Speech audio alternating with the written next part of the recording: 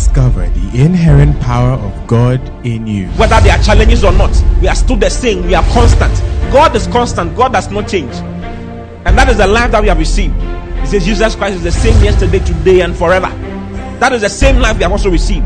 We are also the same yesterday, today, and forever. What kind of life? We are the same because we have the same life with Christ. So when you think about God, think about you.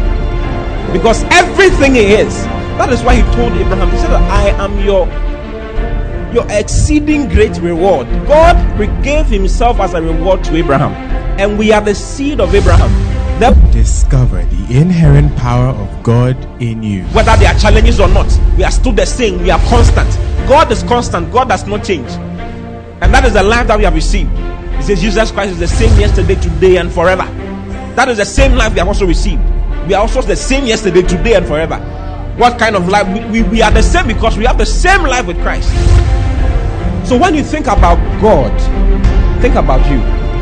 Because everything He is, that is why He told Abraham, He said, I am your exceeding great reward. God gave Himself as a reward to Abraham. And we are the seed of Abraham. Therefore, we have inherited God Himself.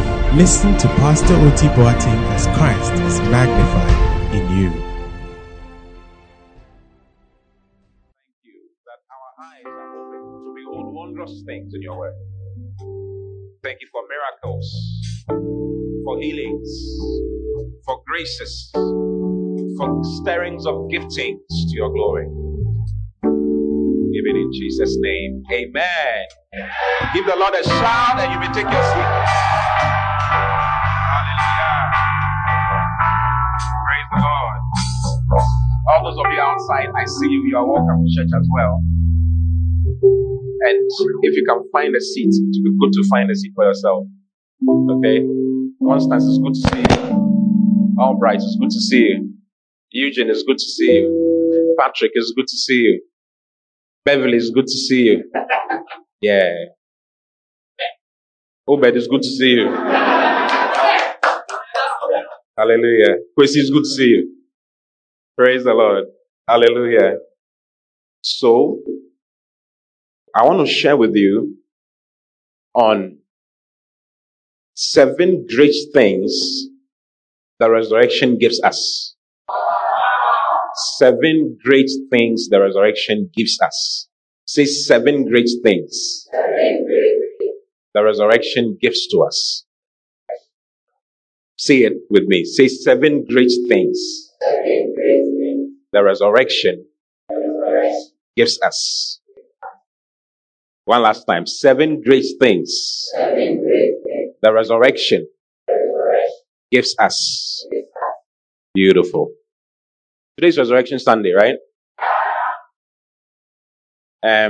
Sometimes people argue that, Jesus didn't die on a Friday. And Jesus didn't die around this time. And so there's always a debate about what time Jesus died. Because Jesus couldn't have died on a Friday if you look at it critically from the scriptures. It's actually not supposed to be Good Friday, but Good Thursday. Because Jesus mentioned that He was going to spend 3 nights and 3 days in the belly of the earth. That's what Jesus said, isn't it? So if Jesus died on Friday, He couldn't have resurrected on Sunday. Because if we are even counting, it's good to see you. If we are even counting the normal nights, it's Friday night, Saturday night, Sunday morning He was up, meaning that He spent 2 days. You get it? In the Jewish calendar, or among the Jews, they count their days from evening to morning. So if you read in Genesis chapter 1, we can read from verse 4. Look at Genesis 1. Let's read 3 into 4. And God said, let there be light, and there was light. And God saw the light, that it was good. And God divided the light from the darkness. Have you seen it? And God called the day light, and the darkness He called night. And the evening and the morning were the first day. So they count from evening to morning. They don't count from morning to evening. So a typical Jewish day will start after 5 p.m. It starts after sunset. So they count from evening to morning. If you look at the second day, go to the next verse 6. And God said, let there be a firmament in the midst of the waters, and let it divide the waters from the waters. And God made the firmament and divided the waters which were under the firmament from the waters which were above the firmament, and it was so. And God called the firmament heaven, and the evening and the morning were the second day. Have you seen it? If you go on, you see evening and morning, the third day, evening and morning, the fourth day, like that. So the typical Jewish day starts from around 6 p.m. after sunset to the following day before sunset. Please, do you understand? So if Jesus died on a Friday, it doesn't work. Because he rose, the Bible mentions that he rose again from the dead on the first day of the week, which is a Sunday. Sunday is actually the first day of the week, not Monday. Are you listening to what I'm saying? So if he rose on a Sunday morning, then it means that if we calculate from Friday, it doesn't work. It has to be from Thursday. Jesus was arrested on Thursday dawn, around 2 a.m. By 9 a.m., he had been judged. Between 9 and 12, he was on his way. I think it was around 8. Between 8 and 9, he was on his way to Calvary. And then by 9,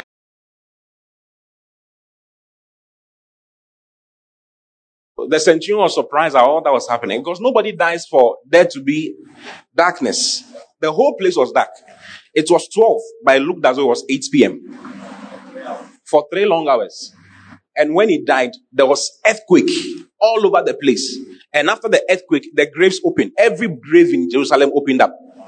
Can you imagine? All the graves broke. When your grandfather died, is that what happened? When your grandfather died, nothing happened.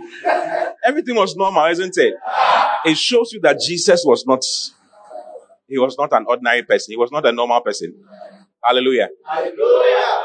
So, if we come from Thursday night, so it starts Thursday night into Friday before sunset. That's one night, one day, isn't it? Then Friday night into Saturday morning is 2 nights, 2 days.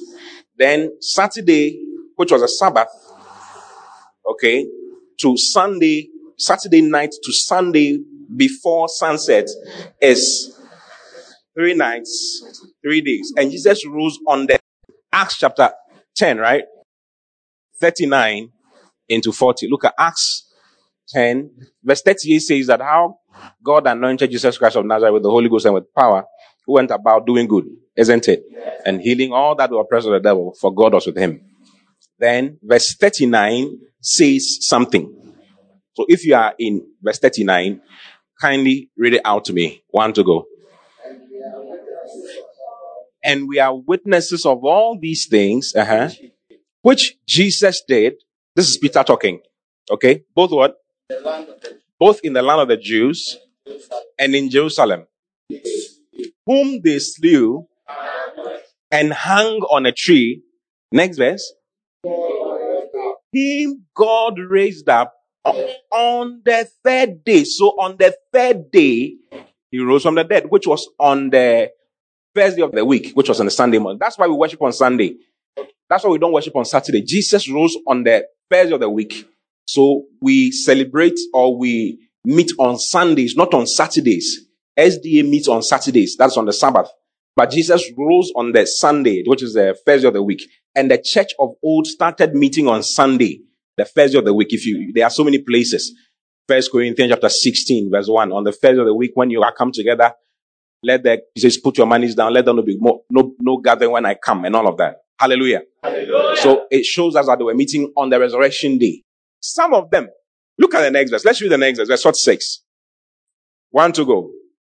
Some of them went their ways to the Pharisees and told them what things Jesus had done. Verse 47. And gathered the chief priests and the Pharisees around and said, what do we? For this man doeth many miracles. Verse 48.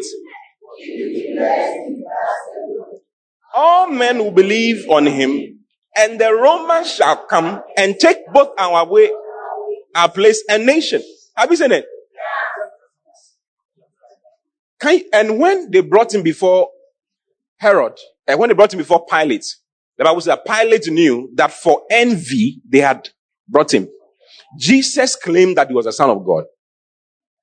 And it was not just a claim. He was doing things that no human being could do. Nobody could do it. So they knew that there's something going on. If we don't take care of this guy, our place will be taken. So they killed Jesus. So Luke set out to write concerning it's sure that these things are not just stories. Luke was a physician. He was a doctor. Okay? You know medical students. Medical students are the most educated amongst us. It's the truth. Their training is better than everybody else.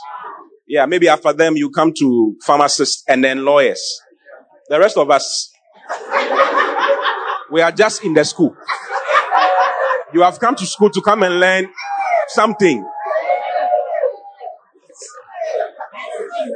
What are you doing? Business admin, my friend.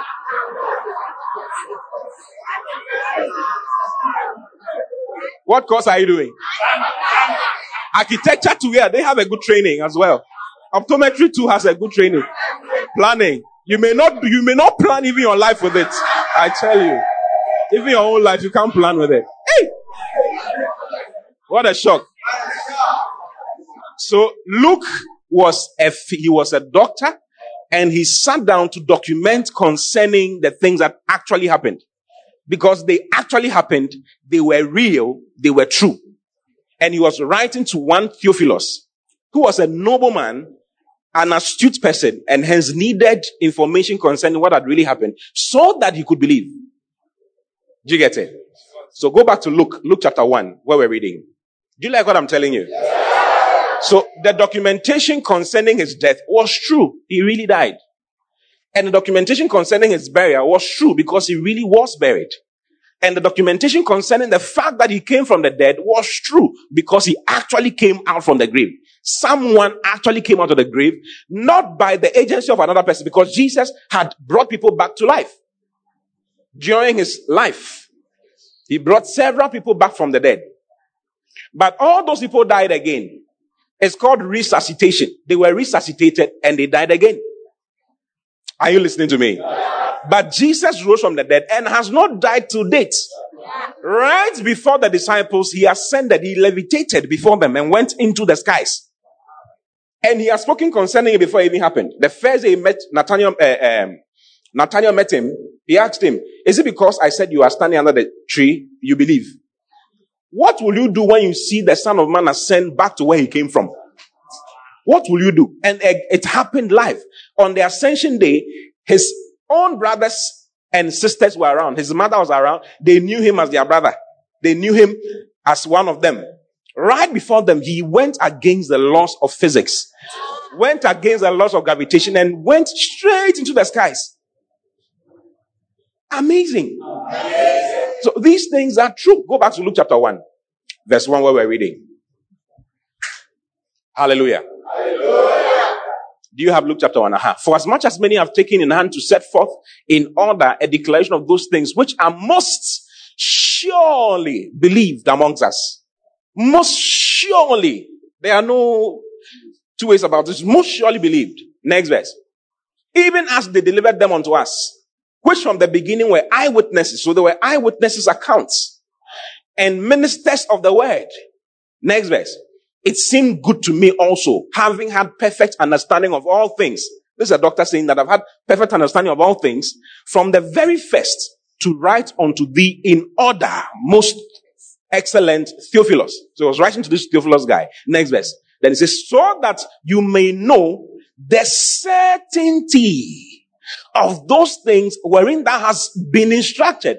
There's a certainty to it. It's not hearsay. Do you get it? Yeah. God actually visited this earth. And his name was Jesus Christ. And he did things that no human being could do. One day he walked on water. When they saw him walking on the water, they thought it was a spirit or was a ghost. And they were all afraid. Then he said, oh, it's me. Just imagine someone you are eating fufu, banku and fufu with. Walking on the sea. I mean, it's not normal. It's not normal. And these are things that actually happened. It actually happened. So the record concerning his resurrection is actually true. It's not a hearsay. It's not a make-up story or a made-up story. No, it actually happened. Hallelujah. It actually happened. Tell your neighbor, it actually happened. So you've not believed. Tell your neighbor, you've not believed in some hearsay or some fake story. It actually happened. So he wants you to know the certainty of it. Okay? It actually happened. Now, when Jesus came out of the graves, there are several things that his coming out of the graves accomplished, but there are 7 very important ones that I want to pick out for you on this resurrection morning. Are you in the church? 7 of them. The first one is that the resurrection of our Lord and Savior Jesus Christ gives us, you and me, our objective faith. Objective faith. Say objective faith. Objective faith. Do you have a notebook? Do you have a pen? Are you a shark? But even sharks take notes when they go to school, isn't it? Theophilus, am I lying? If you don't take notes, it means that you will not know what I'll say. Because I'm going to quote so many scriptures that will help you and help you know the certainty of what you have believed. Already I've quoted some. They are in the Bible, but you may not have seen it. Have you realized that I've just said some few things, you're like, is this one too there? It's there. It's there. Hallelujah. Okay, so I want you to, even if you don't have a notebook, take your phone and put something down. Write some of the scriptures down and write something that comes to you as I'm preaching to you down. Okay? Don't be a child of God who is clueless and does not know what is going on. You are bereft of information. Hallelujah. So I said the first thing the resurrection of Jesus Christ gives to us is what? Our objective faith. There are 2 kinds of faith in the Bible, or 2 types of faith. The first one is objective faith, and the other one is subjective faith. Subjective faith is our faith, your faith, in trusting God, in accomplishing many things. Okay? For instance, our subjective faith is what made us do what we have done, this particular structure here. It's our objective faith that prayed you. You are a result of our prayer. And you're a result of our prophecies, the prophecies that God gave to us. If you are here today, you didn't just come. You didn't just come and sit here. The Lord led us, as we put our faith to work with respect to what He wants us to do, to prophesy you here that people are coming. If you're a leader, you know what I'm talking about. You said many people are coming. This is the smallest number of people who will be here. Yes. There's a time coming and I'll come to this place and just this place will have 10,000 people here. Whether you say Jesus' name or not, it's going to happen. Why? Because of subjective faith. It's the faith you have and the faith you use to accomplish various things, both in the kingdom of God, on a personal level, in your finances and all of that. It's given to you by God and you grow it. But then there's objective faith. It's the faith that all of us have. It's the faith that concerning our Lord and Savior Jesus Christ, what you believed first. Please, you understand? That is our objective faith. So, Jesus' resurrection is what produces our objective faith. Okay? Let me explain it some more. If you read in 1 Corinthians chapter 15 from verse 1, look at 1 Corinthians chapter 15 from verse 1. It's a long read, but I think it will help you. I want you to pay close attention to all that we are going to say. Okay? He says, moreover, brethren, this is Paul talking to the Corinthian church. Okay? Moreover, brethren, I declare unto you the gospel which I preached unto you, which also you have received and in which you stand, wherein you stand. So he's talking about the gospel, the message that was preached, which is our objective faith. What was preached for us to believe? What we heard for us to believe, for us to be born again. Do you get it? That's the objective faith. Anything after that is your subjective faith. Okay? Okay, so he's talking about objective faith now. Next, verse 2. By which also you are saved. He says, by this thing that you heard, you got saved. If you keep in memory what I preached unto you. unless you have believed in vain. So he says you have to remember what was preached to you for you to believe and be born again. He's expecting you to remember. Can you imagine? Next verse. For I delivered unto you first of all that which I also received. What's that which I also received? How that Christ died for our sins according to the scriptures. So the first aspect of objective faith is the fact that Christ died for our sins. Christ didn't die for his girlfriend. He didn't die for himself. He died for our sins. And that is what we believe. That is what is preached, and that is what we believe. Do you understand? Romans chapter 4 verse 25 says that Christ Jesus was delivered on account of our offenses. Read the Amplified. Let's read the Amplified. Romans 4:25. It says, who was betrayed and put to death because of our misdeeds. It is because of your misdeeds. That's why Jesus died. Jesus didn't do anything bad. Jesus was a good man. He was a wonderful man. He did everything nice, every good thing you can think about. In John chapter 10, verse 30, Jesus said that I and my Father are one. Then the Jews took up stones to stone him. Then he said in verse 32, many good things, many good works have I showed you from my Father. For which of those works do you stone me? Which of them are you stoning me for? I've done so many good things amongst you. Why are you stoning me? Look at the next verse. They said, for a good work we stoned thee not. They knew that he had done many good works. So they said, for a good work we stoned thee not. But for blasphemy, and because thou being a man makest thyself God. They said, you are a man and you're making yourself God. How can you say that I and my Father are one? They all knew their Father. They knew that the Father is God. If you say you and the Father are one, it means that you are God. So they took up stones to stone him. But they knew that he had done many good works. In the book of Mark, the Bible says that they brought a certain man to him who was deaf and blind. He was dumb, deaf, dumb, and blind. He could not see, he could not talk, he could not hear. Bad combination.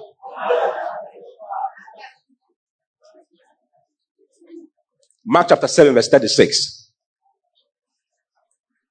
But Jesus healed the guy to the point that the guy could see, he could hear, and he could talk. He says, and when Jesus prayed for the person and the person became fine, he charged them that they should tell no man. But the more he charged them, so much the more a great deal, they published it. They started saying, they couldn't keep quiet about it. He told them, don't say anything to anybody. But they were just publicizing it all over the place. It's unlike most preachers today. Preachers doing miracles want to have camera on them all the time. But on several occasions, most of Jesus' miracles were done in secret. He does it and we say, don't talk about it. Yes. That shows you the objective he had. It was for the glory of God, not for his fame. But now, most preachers want to have fame. So every prayer must be prayed. If you are ill, come for a prayer line for the camera to be on. So that when we pray for you and you are well, we can know that it can be advertised. This woman came here. Her stomach was as big as something with cancer. And when I prayed for her, the cancer vanished. My sister, what are you sitting at home for? Come. Me wa udru Dakuman Junction. Now we see what Dakuman Junction. Hey! What a shock. But Jesus was telling them, hide it. Don't tell anybody. Amazing. Heaven will be interesting. Oh. Next verse. Look at the next verse. This is what I want to show you, okay? And he says that people were beyond measure astonished, saying, he has done all things well. They knew it. He has done all things well. He maketh both the deaf to hear and the dumb to speak. One of them said that when the Messiah comes, will he do more than this man is doing? How come he's not the Messiah? He should be the Messiah. Wow.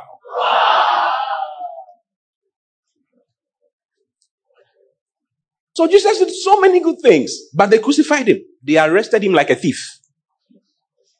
Beat him and killed him. Why? Because of you. Tell neighbor, because of you. Tell the other neighbor by you, because of you. Tell the neighbor behind you, because of you. Yeah. So Romans chapter 4 verse 25 says it. He says that he was betrayed and put to death. Why? Because of our misdeeds, our foolishness. Okay, that's the first part. He was delivered for our sins. So our objective faith brings us into believing that our sins have actually been dealt with. Because of, if Christ died, then our sins have been taken care of. And the other aspect of our objective faith is the resurrection. So he says, and was raised to secure our justification, our acquittal, our being declared not guilty. So the fact that Jesus died is a show that our sins have been forgiven. And the fact that Jesus rose from the dead is a show that we have a receipt to the fact that he died. And we have a receipt to the fact that we will never die again, because when he died to sin, and when he rose again against sin. Okay, so you go back to 1 Corinthians 15. Let me pick it up gradually for you, okay? 7 things. I'm on point number 1, right? Okay. He says, for I delivered unto you first of all that which I also received. How that Christ died for our sins according to the scriptures. Next verse. Because there were so many scriptures that said so many things about his death. And he came to come and fulfill them. Live and colored. If you read in Psalm 22, you'll be shocked.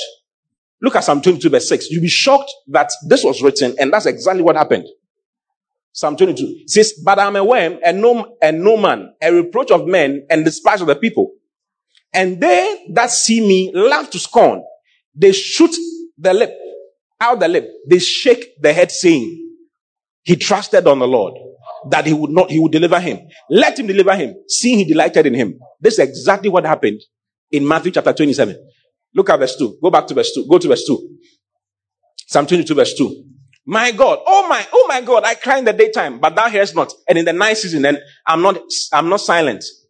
But thou art holy, O thou that inhabitest the praise of Israel. Our fathers trusted in thee. Verse 1. My God, why hast thou forsaken me? Is this not what Jesus said? Yeah.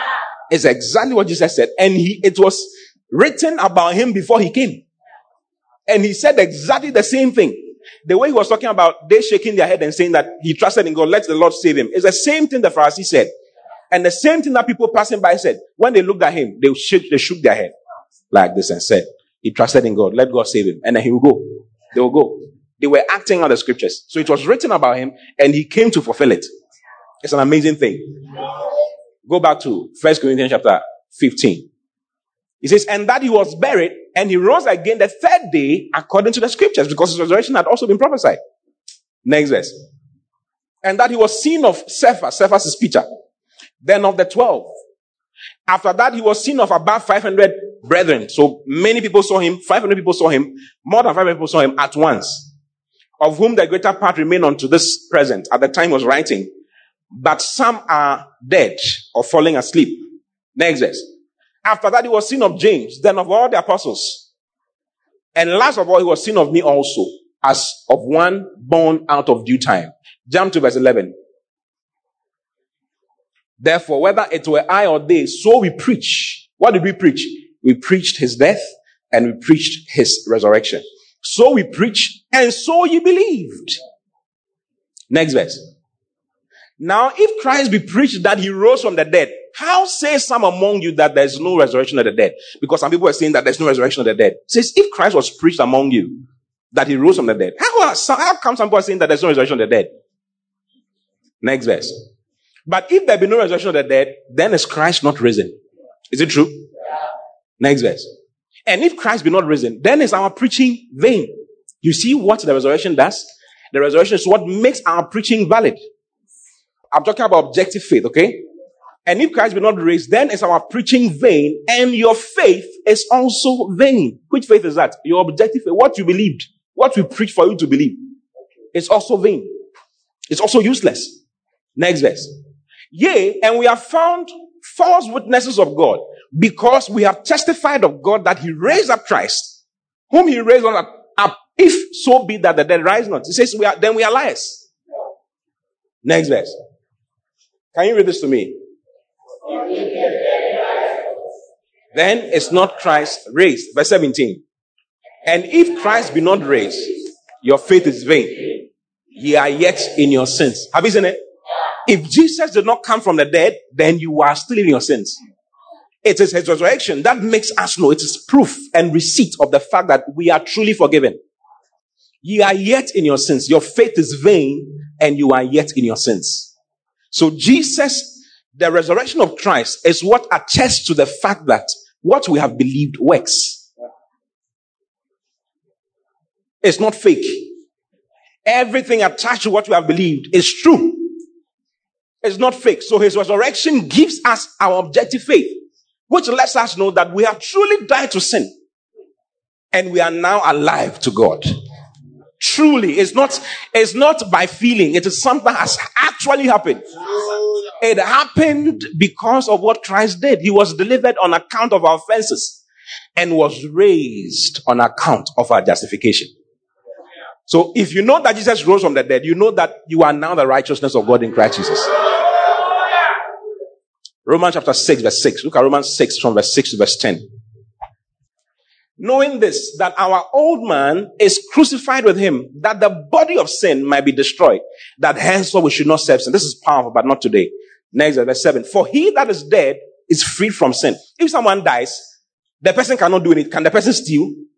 Can the person think bad thoughts? Why? The person is dead, isn't it? The person is dead, so the person is freed from sin. Next verse. Now, if we be dead with Christ, we believe that we shall also live with him. We actually live with him now. Knowing that Christ being raised from the dead dieth no more. If the person has come out from the dead, he can't die anymore. Death has no more dominion over him. Have you seen it? So the resurrection lets us know that death, because when Christ rose from the dead, we were in him when he came out of the dead. Ephesians chapter 2 verse 6 lets us know. Look at Ephesians 2:6. He says, and he has raised us up together. He didn't raise Jesus up alone. He raised us up together and made us sit together in heavenly places in Christ Jesus. We've been raised together with Christ. When Jesus came out of the graves, you and I were in him, and we all came out of the graves together. So what happened to him happened to us. When he went to hell, we went to hell with him. The reason why you are not going to go to hell again, if you are born again, is because you've been there already. How did you go there? You went there in Christ Jesus. You went there in Jesus. Jesus' sacrifice is your sacrifice. His death is your death. And his resurrection is your resurrection. So now you have something called resurrection life. That's what you have now. Go back to Romans chapter 6. You better believe it. It's most surely believed. It is true. It's not false. And it works. If you believe what God has said concerning you and believe what God said concerning Jesus Christ and his work for you, it will change your life forever.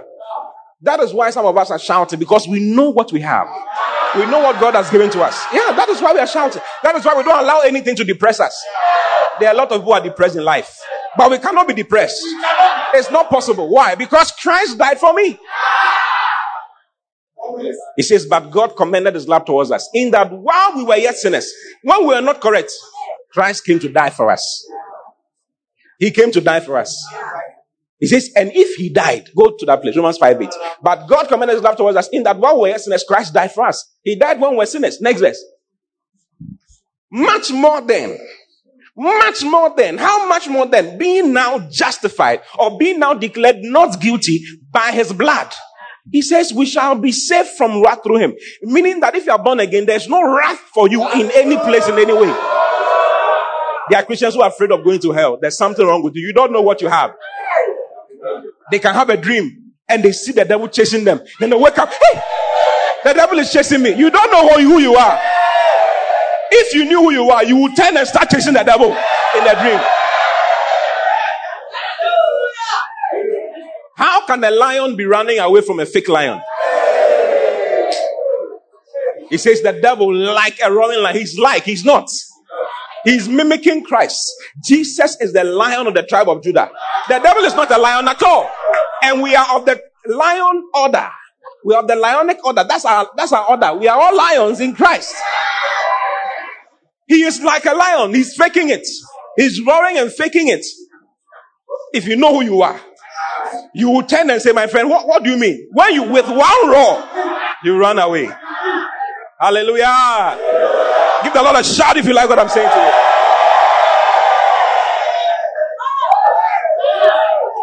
He says, knowing that Christ being raised from the dead, died no more. Death has no more dominion over him. Next verse 10. For in that he died unto sin once. And if he died unto sin once, it means that we also died unto sin once. And then he says, he liveth unto God. Therefore, we also live unto God. Now that you're a child of God, you live unto God. Hallelujah. Hallelujah. So two things are included in our objective faith. Sin being dealt with through his death, and resurrection bringing us his righteousness. So his righteousness is now for us. His goodness is now for us.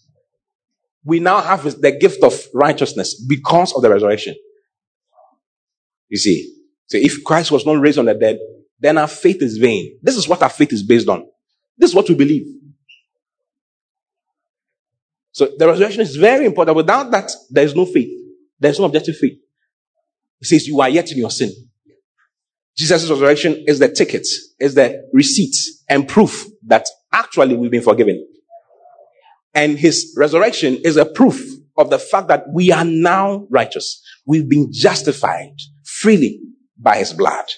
We are now righteous sons and daughters of God. And it is true. It is certain. It is not fake. Say it is not fake. It's not fake. Say it to your other neighbor. It is not fake. It's not fake. It is true. It's true. It is real. It's real. Hallelujah. Hallelujah. Oh, hallelujah. Hallelujah. I have so many scriptures here. I don't know which one to quote for you. Look at Romans chapter 5, verse 1. Righteousness is available now. It's free of charge. Therefore, being justified by faith. Faith in what? Faith in what? His death and his resurrection. So that's what he's talking about. He says, we are justified freely. The word justified means to be what? To be declared not guilty. Or to be declared righteous. To be declared a friend of God. To be declared someone who can come close to God. Someone who God is not at loggerheads with. Someone who is a child of God. That's what it means. It says, therefore, being justified. He didn't say we are going to. He says, you have now been. Being is a continuous present tense, isn't it? Therefore, being justified by faith, we have peace with God. Now we have peace with God. Are you a child of God? Yeah. Say, I have peace with God. I have peace with God. God is not fighting me. God is not fighting me. Therefore, I will not fight God. You know, there are a lot of people who feel that God doesn't like them because of one or two things. Ask your neighbor, what are the one or two things that you feel God does not like you because of? Those outside, ask your neighbor, what are the one or two things that you feel God does not like you because of? Amazingly, God cannot be angry with you. Hey, it's serious.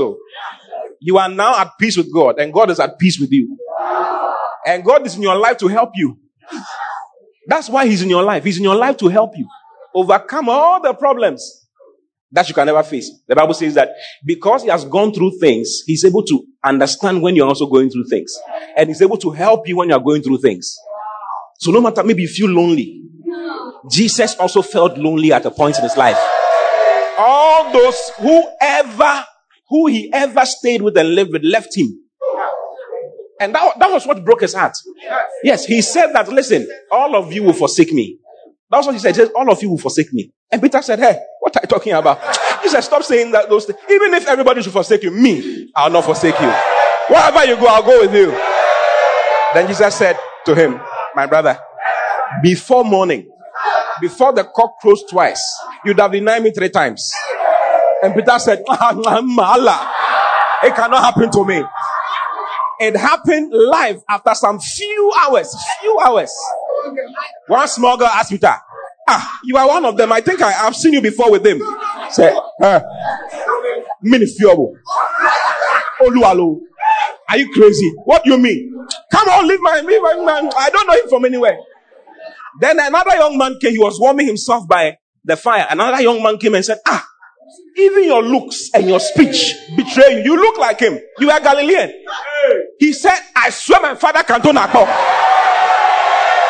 I've I've never seen him in my life before. Then that same small girl came again and said, this girl, you brother, you are one of them. He said, I will slap you. I'll be fisherman. I'm not saying whatever. As he was saying that, the Bible says that his eye met the eyes of Jesus. And Jesus was looking at him like this. And the cock crowed just like that. It pained him so much. Peter cried for a very long time. It was so serious that when Jesus rose from the dead, he told Mary, go and tell my disciples and Peter. He had to mention to let him know that, listen, I've forgiven you. Yeah, I've forgiven you. So maybe someone broke your heart. Forgive the person. Hey. Is it a message?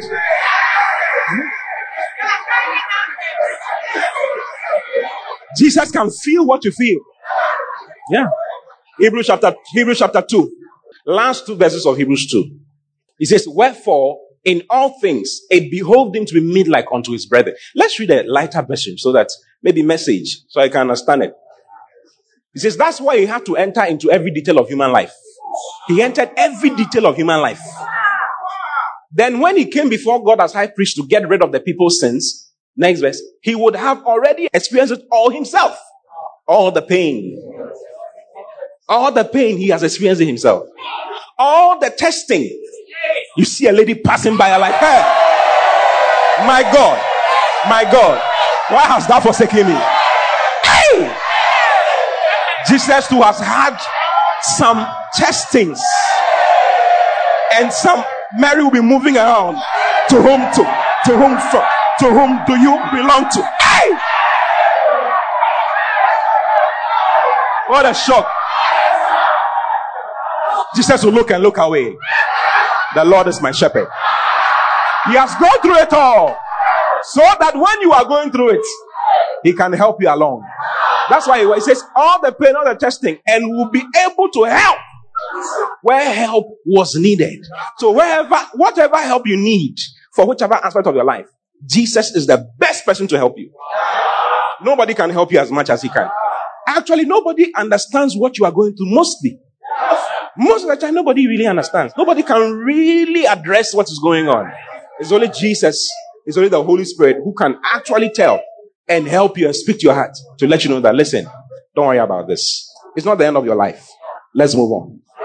Wow. Give the Lord a clap if you like what I'm saying. Yeah.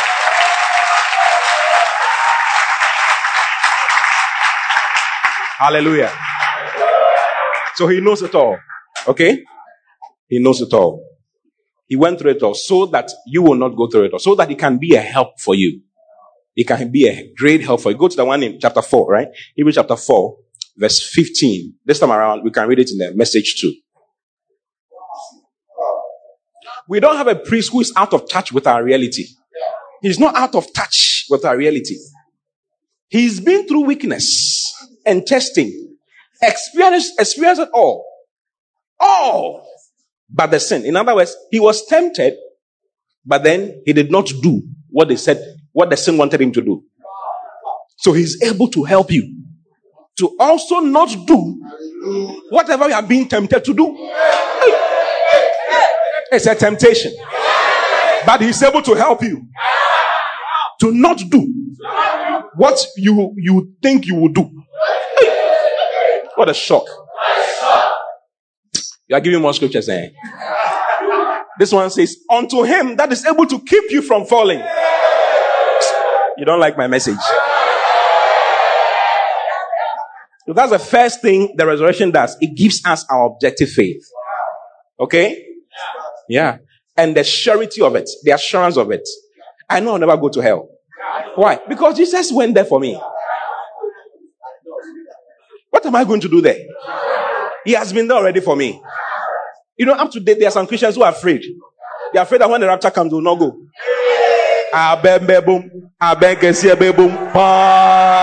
And now you will not be here, left behind. Hey! Tell your neighbor, you will not be left behind. He says, how much more now that we have been justified by faith, we shall be saved. It says, how much more? If when you were not correct, Jesus came to die for you in your not correct state, how much more now that you are his child? Because you have believed in him through Jesus Christ. He says you shall be saved from wrath, every kind of wrath, every kind of anger. All the anger of God is not directed towards you. You are the object of God's love now. You are the peace that God is interested in. Yeah. That's it. So when you hear that Jesus has resurrected, become excited. Yeah. That's my fourth point, but let me do it now. The next thing the resurrection gives us is joy unspeakable. Joy unspeakable. Because you see, Jesus wrote an inheritance for us before he died.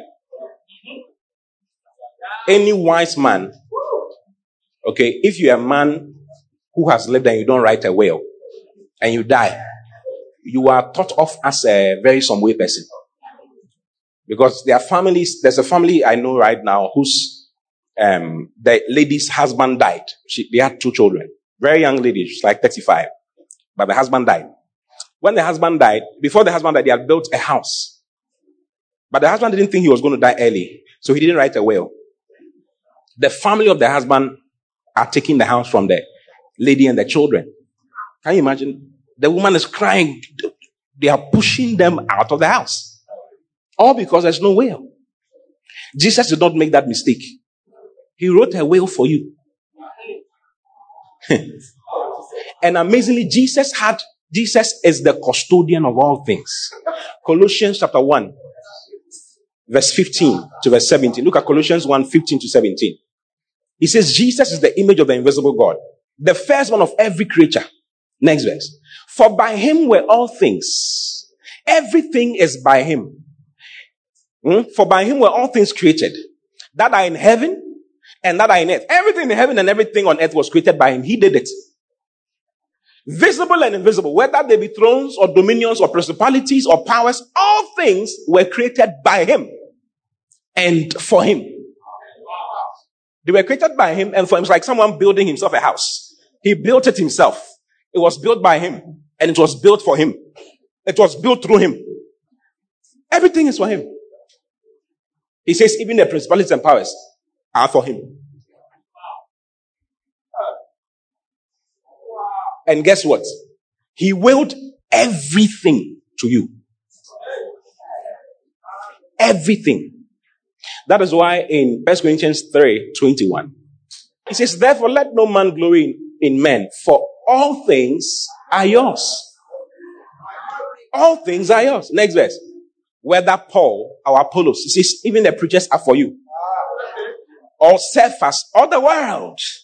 The whole world is yours. Or life. Life is yours.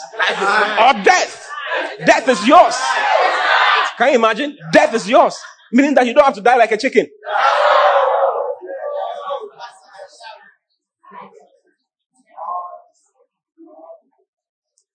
Or death, or things present. Everything in today is yours. Or things to come.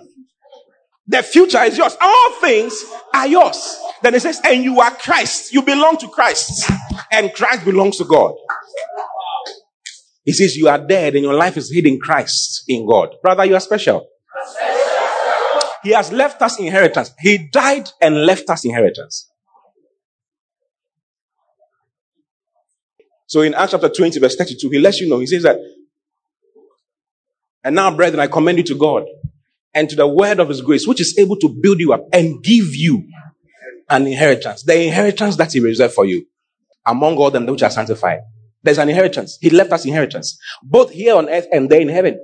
1 Peter chapter 1, verse 3, 4, and 5. Look at 1 Peter 1, 3. Blessed be the God and Father of our Lord Jesus Christ, which according to his abundant mercy has begotten us again, or given birth to us again, or made us born again unto a living or lively hope. How? By the resurrection of Jesus Christ from the dead. The resurrection of Jesus Christ gives us a living hope. Next verse. I'll talk about that. Then it says, to an inheritance incorruptible.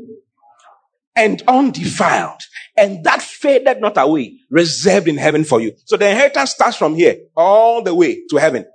Like joy throughout, blessings throughout. If you are born again, the day you become born again, you are brought into inheritance. All you need to do is to start growing so that you can enjoy the inheritance. Because if you are not grown, if you are not 18 and they've given you an inheritance worth $40 billion, you have to get to 18. If you are not 18, you can't access it. So he wants you to grow. So in Galatians chapter 4 verse 1, he says, now the heir.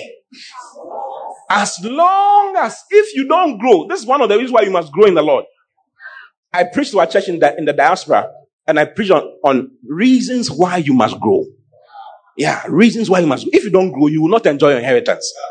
There are a lot of Christians who don't know anything in the Bible. Don't be like that. Maybe you just came. Don't be like that.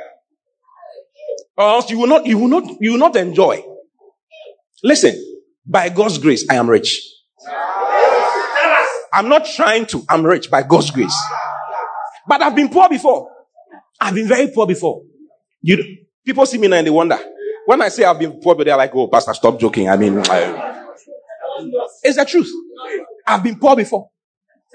But by believing in what God has done for me in Christ Jesus, I've prospered over the years. Learning the scriptures and learning what he has said concerning me has given me confidence. There's nothing I get involved in that will not work. Whatever I touch will work. Whatever I touch will work. Yeah, that's the truth. I'm foolishly confident.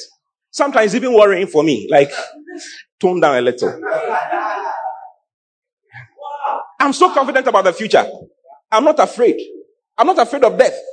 That maybe I'll get a crash. If the car will crash, I'll walk out. Unscathed. Wow. Why? Because I know what the word of God has said. He says, now I see unto as that the heir, the one who has been given the inheritance, as long as he's a child, differeth nothing from a servant. Even though he's the Lord of all. He's the owner of all things. But because he's not growing, he's not different from a servant in the house. If the servants are eating cocoa, he also eats cocoa. Meanwhile, there's jollof rice with chicken thigh on it, with salad, with shawarma on the side. Sweetheart, what do you like? What do you like? Pizza. Do you like pizza? Do you like pizza? She can't answer. What do you like? What do you like? Fufu with goat light soup, the smelling one.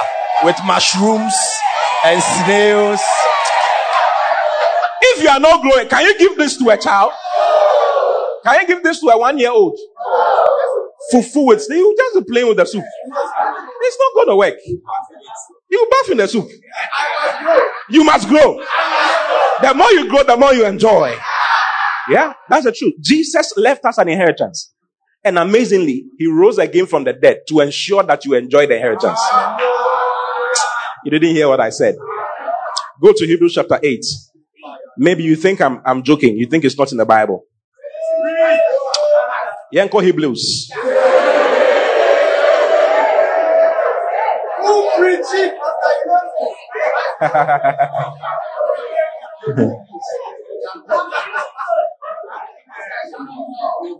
Hallelujah. Are you in the church?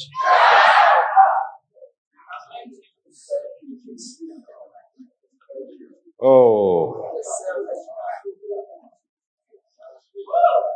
Let me show it to you. Jesus is called the testator in Hebrews. Hebrews chapter 9, rather. Let's read from verse 15. Hebrews 9:15. It says, and for this cause, he is the mediator of the New Testament. The word mediator is executioner. Let's read. It's like a lawyer. A lawyer is the one who is invited to read out the will. Do you get it? So the lawyer is a testator. So a testator is a lawyer. Who's a law? Who's doing law here? Are you serious or you are joking? Beverly. Is there anything like that? Testator? There is. What does a person do?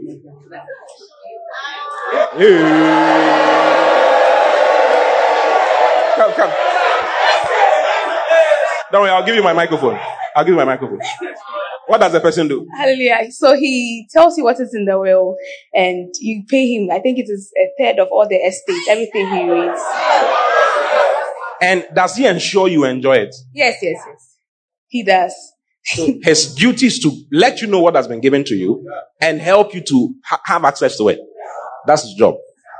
Now, Jesus, after writing the will cannot be enforced. For instance, if your father has a TV, you can't go and take the TV and say, my friend, I want TV. It's my inheritance. Even though you are not dead, it's mine now. So you just go and unplug the TV. When he asks you, hey, what they going? Then you say, but it's in the will that is mine. So my friend, I'm taking it out. Can you do that? Your father will remove your name from the will and slap you. You can't do that. So a will cannot be enforced until the one who wrote the will dies. So go to verse 17 and I will come back up. Okay? It says, for a testament or a will, the word testament is will. So if you see New Testament, it means new will. Old Testament is old will. Okay? For a testament is of no force. It's of force after men are dead. Or a testament, the will comes into force. It comes into operation after men are dead. Otherwise, it is of no strength at all. While the testator liveth, or the one who wrote the will lives. So Jesus, in order for you to have inheritance, died. After he wrote the will, he willed everything to you and then he died. So that you can have access to the will. Then he rose again as the executor to make sure, as your lawyer, to make sure that you enjoy the will. So go back to verse 15. That's what verse 15 says. It says, and for this cause, he is the mediator of the New Testament, that by means of death, for the redemption of transgressions that were under the First Testament, they which are called might receive the promise of eternal inheritance. So he died so that you can have eternal inheritance from here on earth, there into heaven. Affable. So before Jesus died, then Jesus started making some statements. In John chapter 16, let's read 19. John 16:19. Now, Jesus knew that they were desirous to ask him because he had said that I'm going, you will not see me, and then later on you see me. So they were wondering. Now, Jesus knew that they were desirous to ask him and said unto them, do you inquire among yourselves of that I said, of what I said? After a little while, and you shall not see me. And again, a little while, and you shall see me. Are you inquiring about it? Then they said, oh, yes. We are wondering, what do you mean by after a little while you will not see you, and after a little while we'll see you? What are you talking about? Then Jesus started explaining to them. Next verse. Verily, verily, I say unto you, that you shall weep and lament, but the world shall rejoice. He was talking about his death. When I die, you shall weep and lament, but the whole world will be happy. And you shall be sorrowful. Then it says, but your sorrow shall be turned into joy. Next verse. A woman, when she's in travail, has sorrow because her hour has come. But as soon as she is delivered of the child, she remembereth no more the anguish for joy that the man is born into the world. Jesus was going to bring all of us into the world. And he said that for the moment, my death brings sorrow. You are good. But when you come out, everybody will rejoice. You rejoice. I'll rejoice. Everybody rejoice. Next verse. And you now therefore have sorrow, but I will see you again. I'll come out from the dead and I'll see you again. And your heart, when I see you again, your heart shall rejoice, and your joy no man taketh from you. So do you know what Jesus said when he rose from the dead? The very first thing Jesus said when he rose from the dead is in Matthew chapter 28. Look at Matthew 28. Let's read from verse 8 into verse 9. And they departed quickly from the sepulchre. This is the women who visited the tomb, okay? And were told by the angels that Jesus is risen again, with fear and great joy, and did run to bring his disciples word. Next verse. And as they went to tell his disciples, behold, Jesus met them. And when he met them, he was saying, all hail. Now, what is the meaning of all hail? The word all hail is charistia, and it means rejoice with exceeding gladness, with much noise, with great excitement. That's what Jesus told them. Rejoice, Charlie, your problems are over. Why? Because I am back. And because I am back, my being back is a testimony of the fact that your inheritance has come. It's a fact that now you can be born again. It's a fact that now you can prosper in your life. It's a fact that now you can break all the problems that are in the world. It's a fact that now you have inherited all things. So listen, if you knew that your father was Bill Gates, someone said that, right? Because right now we have people who say they identify as something. There are males who say they identify as females, right? So someone said, I identify as a female. Another person who is a female says, I identify as a male. There are people who say they identify as disabled. So someone poured acid on her eye to destroy her eyes so that she can be blind. She identifies as a blind person. There's a man who says he identifies as a toddler. So now he's now a 6-year-old. He identifies as a 6-year-old. Someone also came out and said he identifies as Bill Gates' son. So Bill Gates should know that he has a child here. And that he should make sure the inheritance he gets some. And that he's coming to America to come and enjoy his inheritance. Hey! Since we are identifying, the guy who says I'm identifying as Bill Gates' son.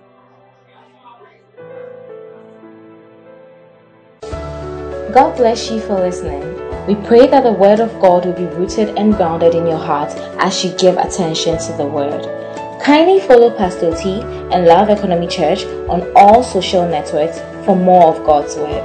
Don't forget to subscribe to the Pastor T podcast. Simply search for Pastor T on any podcast app, plug in, and enjoy God's word. Visit our website at loveeconomychurch.org for more information. God bless.